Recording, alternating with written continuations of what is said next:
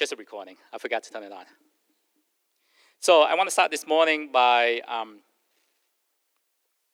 sharing with you guys about a show that Vanessa and I like.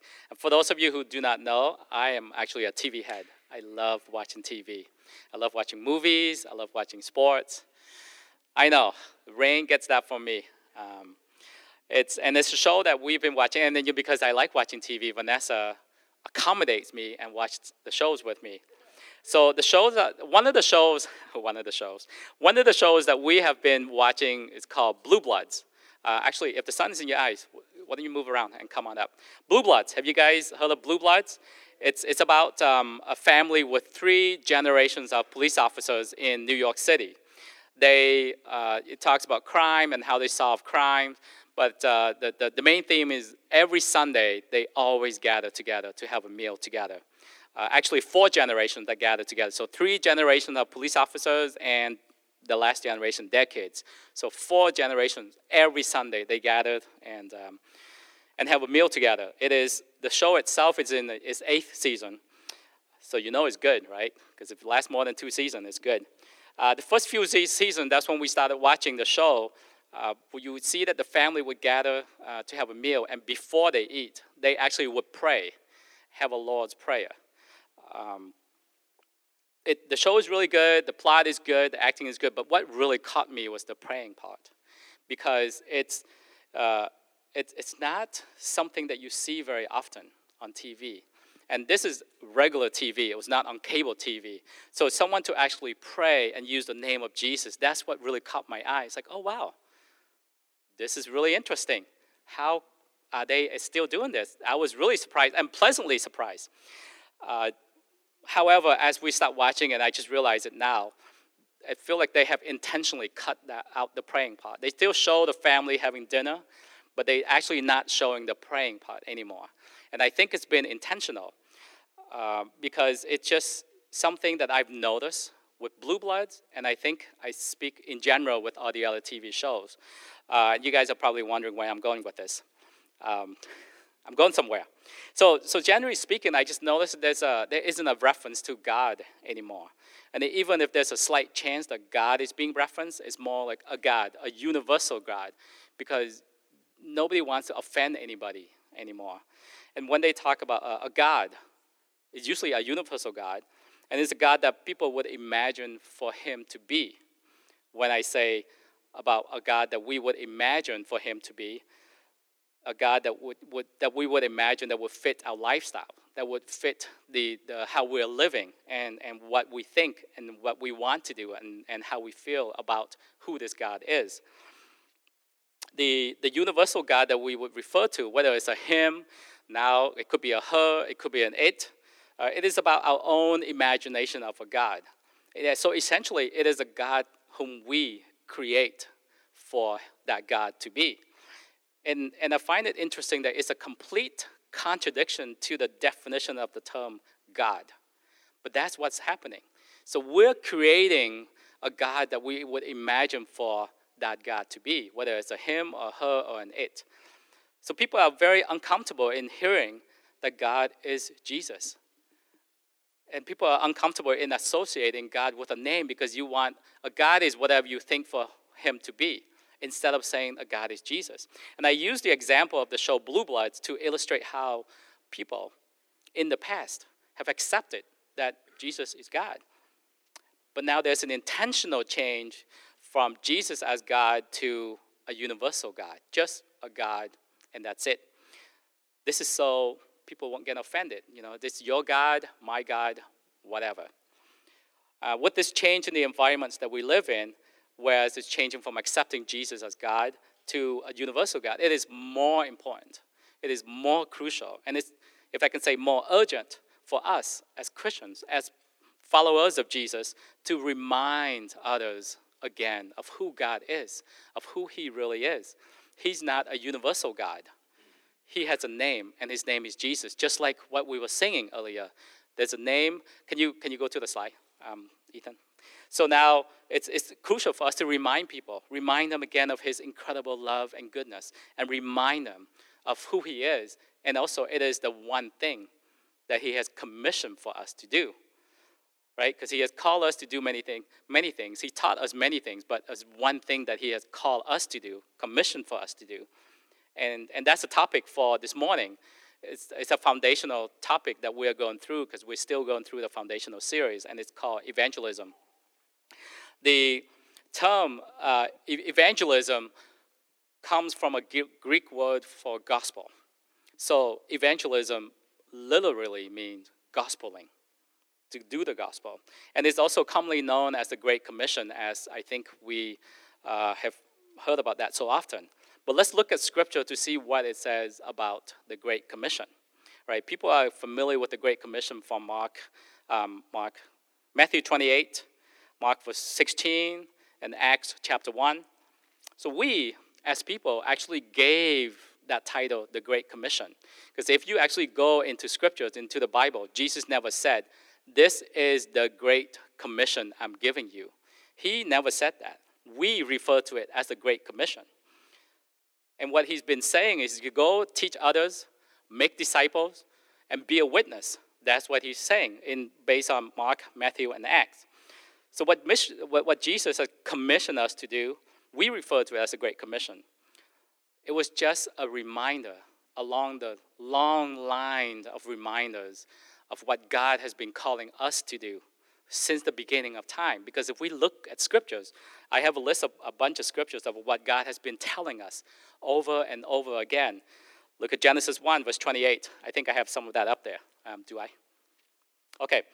So Genesis 1:28, this is right after God created mankind. He said, "Be fruitful and increase in number." You guys know this. "Fill the earth and subdue it." And after the flood, he spoke to Noah in Genesis 9, "Be fruitful and increase in number." Again, he reminded Noah.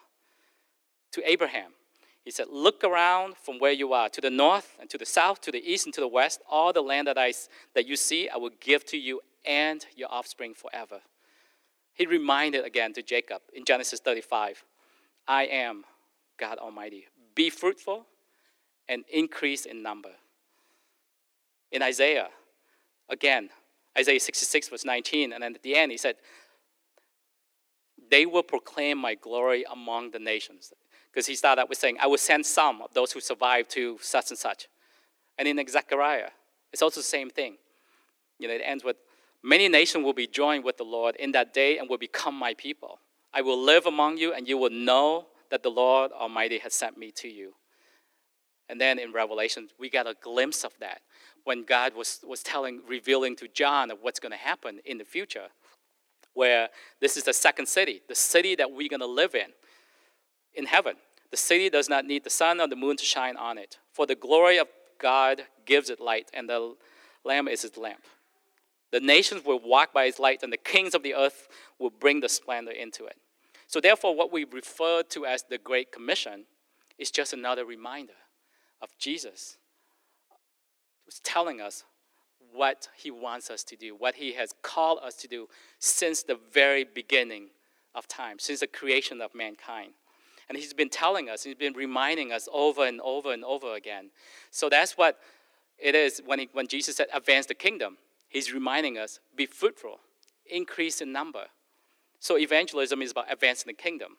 And advancing the kingdom is evangelism, which is be fruitful, make disciples, increase in number.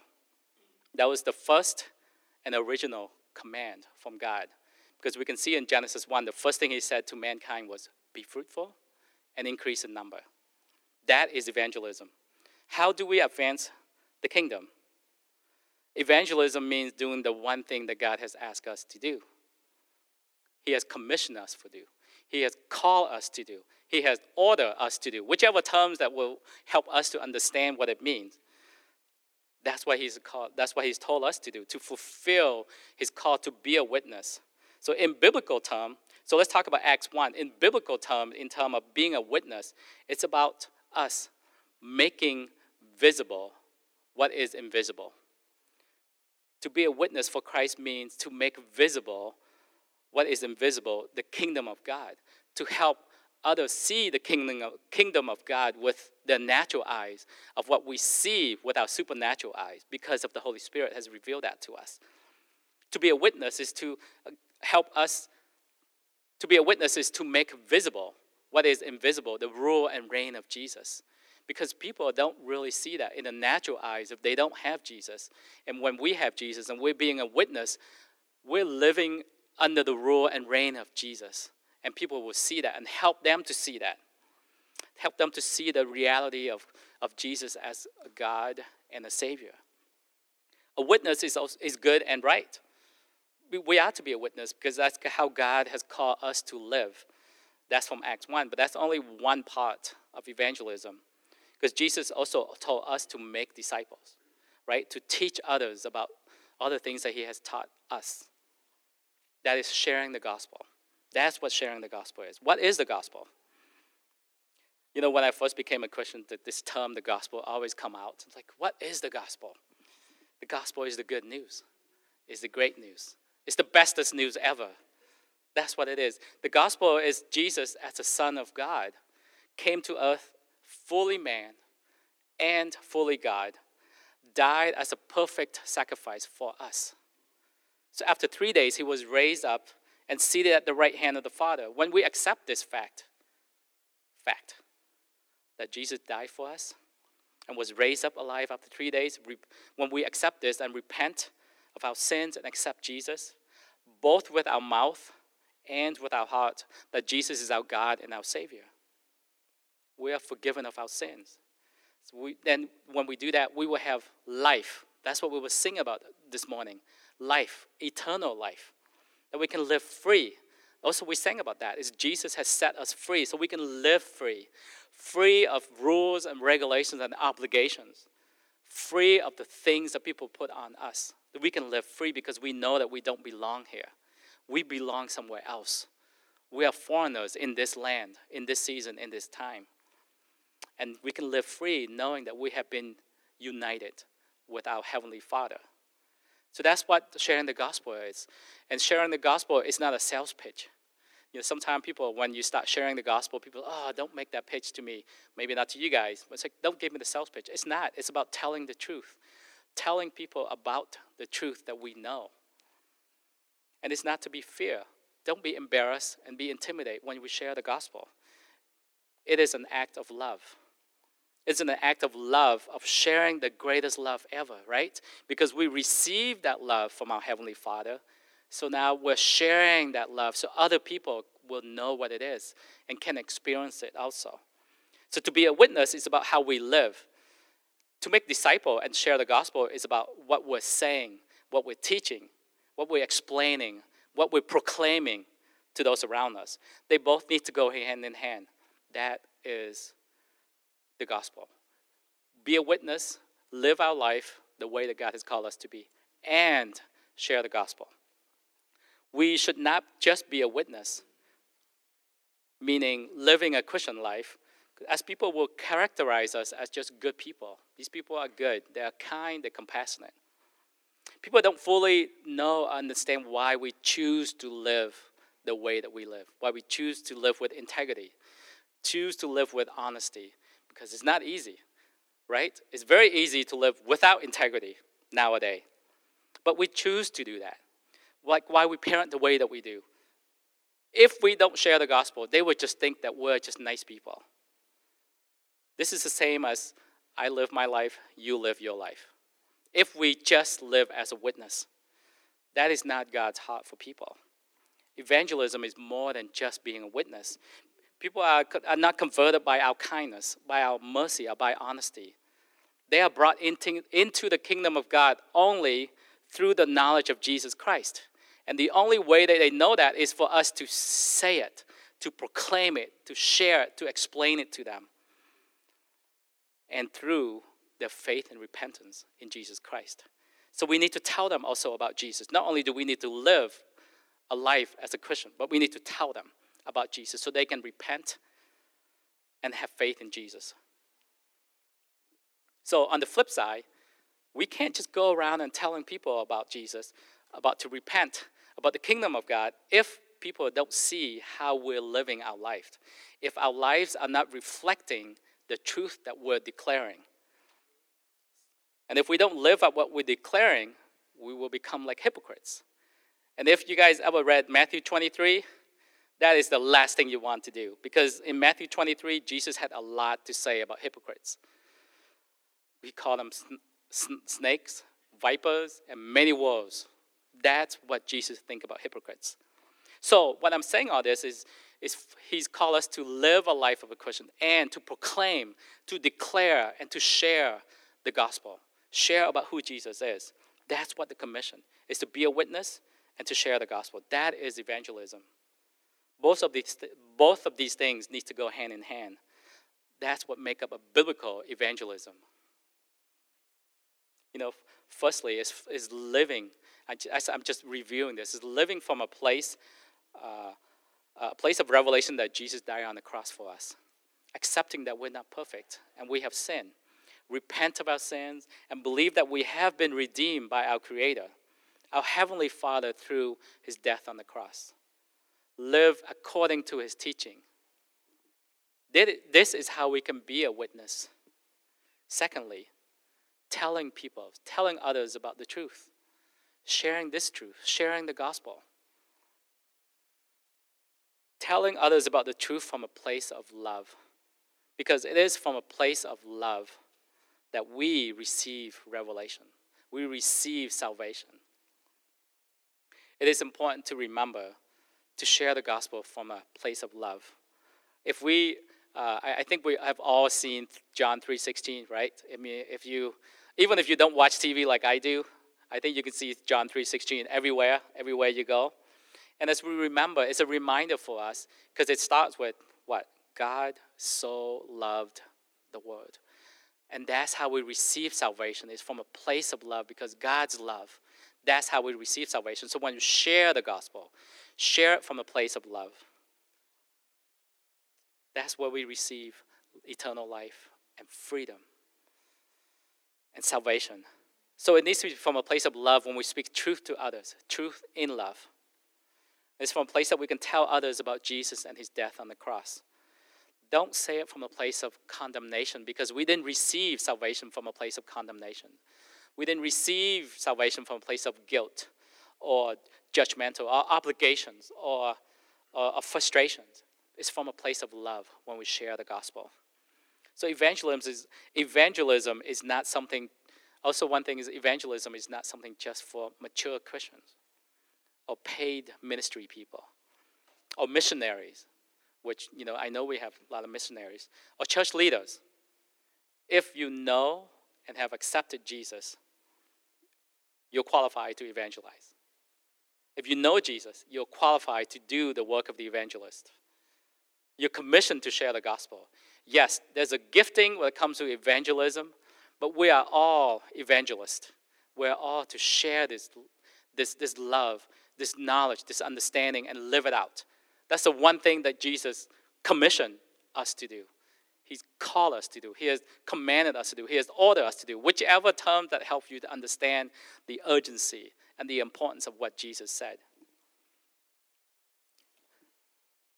So that's what I'm encouraging everyone from the standpoint of evangelism, is to share with others. We don't have to be smart or articulate or know the Bible back to front before we share the gospel. Paul wrote this in Romans. I love this verse. If it helps you guys, I would encourage you guys to remember and memorize this verse when you want to share the gospel with others. For I am not ashamed of the gospel, because it is the power of God that brings salvation to everyone who believes. Don't be ashamed. Don't be embarrassed. Don't be timid. Don't be shy. Or don't worry about the result of what we are saying or how we share the gospel or the way that we're sharing, how we're saying it. It is the power of God that brings salvation to everyone who believes. It is it's not within our power to save people. Some of us may think that it's because of how we say things that will save people. It is not. Look at this, Romans 1:16. It is the power of God that brings salvation to everyone who believes. He told us to be a witness, right? He told us to teach others about Jesus. He told us to share the gospel. But he didn't say save people. It can be intimidating telling others about Jesus. I understand. I have been in that place. Sometimes I'm still in that place. You get a little bit intimidating, you get a little bit embarrassed, you get a little bit shy, you don't really know what to do. But that's why we rely on the grace of God, both with how we live and how we tell people about the truth. Be courageous in telling people about Jesus, the God named Jesus, not a universal God, not an unnamed God, not the God that we are making up in our minds, or not the God that someone else thinking that's how a God should be. Be courageous. Telling others about the God named Jesus who has transformed us, who has given us peace, right? We sang about it, giving us peace, giving us life, giving us true life, eternal life. Have courage. I love this quote from Ernest Hemingway. Courage is grace in adversity. I don't know if I wrote that on there or not. Courage is grace in adversity. God will give us grace in the face of adversity. Trust in his grace, and he will give us courage. Courage is grace in adversity. Trust in God. Trust in him. Trust in his grace. Draw on his grace. It is not our responsibility, as a reminder again to all of us, it is not our responsibility if people are saved or not. He only told us to be a witness and to share with others about Jesus. He didn't tell us to go save people. He didn't call us to save people. He didn't give us the power to save people. So don't think that we can save people. I feel like I want to emphasize this statement because I feel like this is one of the things that sometimes that keep us, a lot of us, myself included, from sharing the gospel. We don't have the power to save anyone. Only Jesus can save people.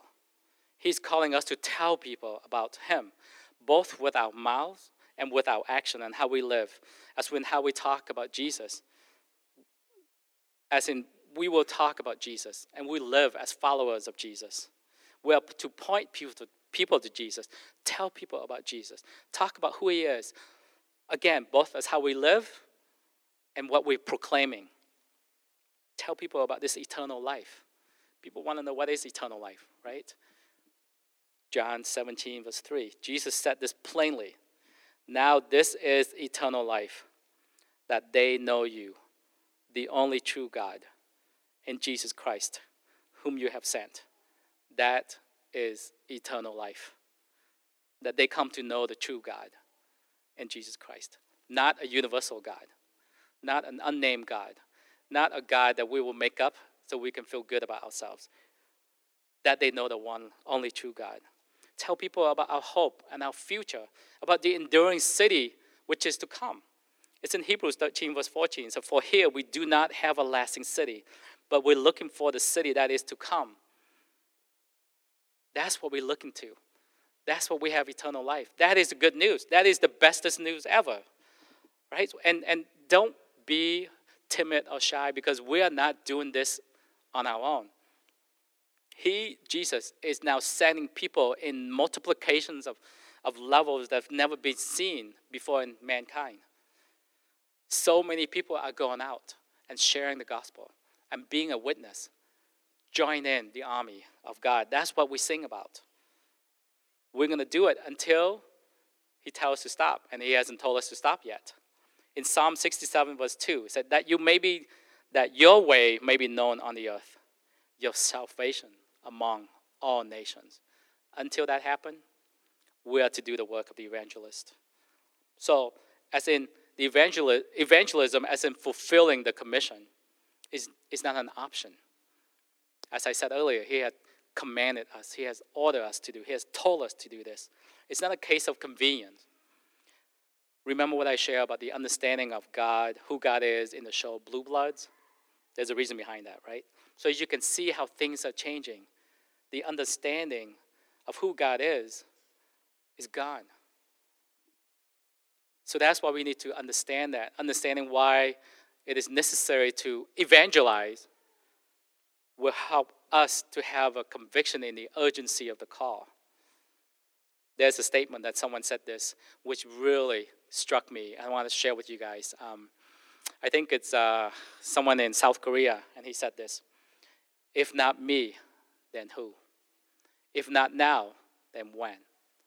If not here, then where? And if I remember correctly, this person who spoke this was an evangelist. And because of him, millions of people are saved in South Korea.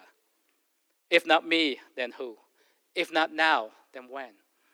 If not here, then where?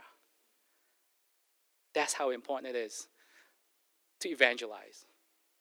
I want to give some practical handles in terms of how we can go about to become an evangelist.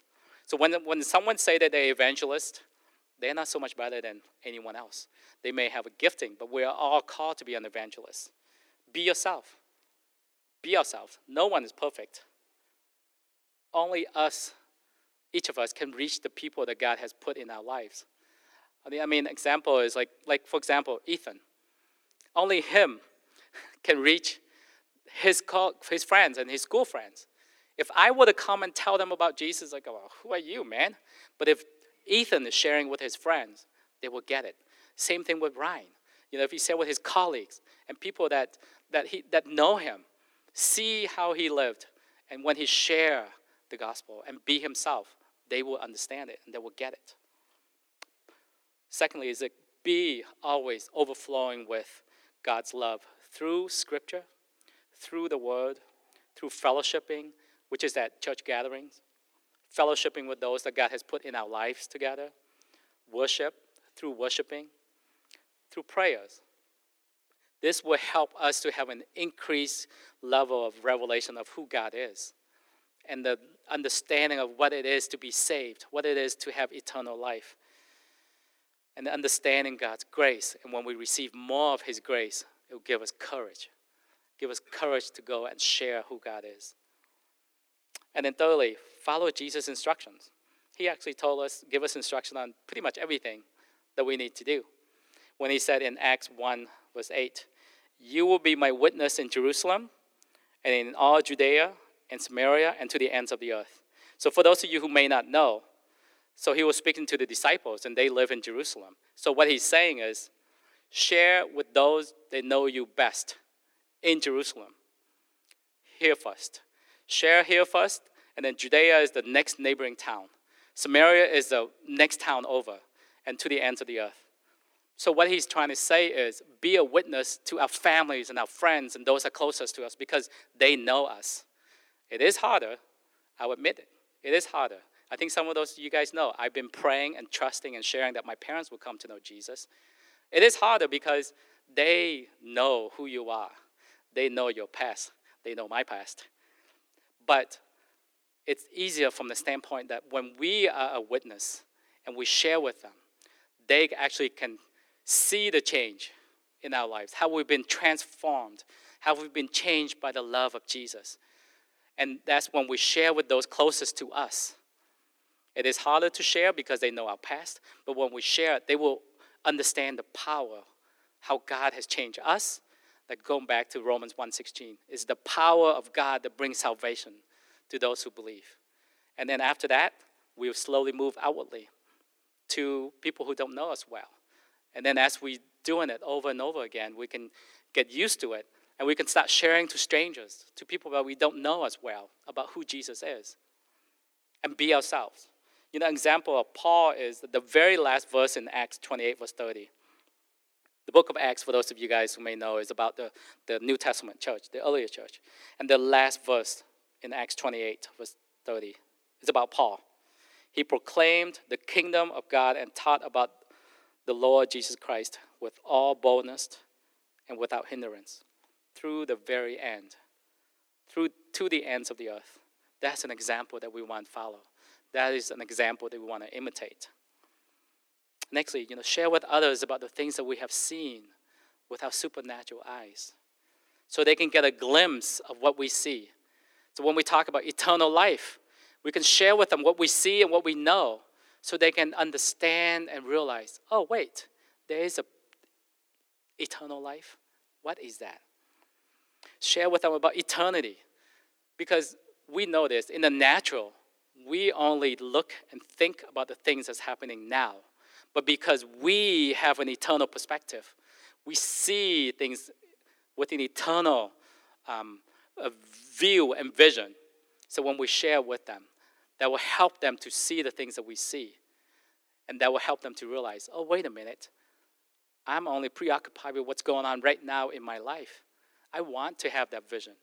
I want to think about the eternal life. I want to think about the next generation. I want to think about what's going to happen with my kids and my grandkids 3 or 4 generations from now. And lastly, a practical handle. There is not a formal method. Just be sincere. Be sincere, because as we're living as a witness, how we live our life, and when we share and proclaim the love of Jesus, people will see it. People will know and see sincerity. 2 Corinthians 2, verse 17, Paul wrote this, unlike so many others, we do not peddle the word of God for profit. On the contrary, in Christ, we speak before God with sincerity as those sent from God. So when we speak with sincerity, when we proclaim with sincerity, the power of God will come through.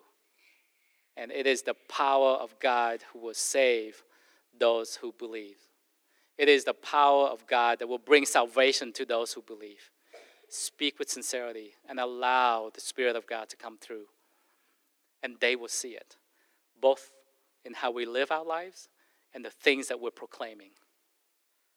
That is evangelism. And God has called each and every one of us to go and do this.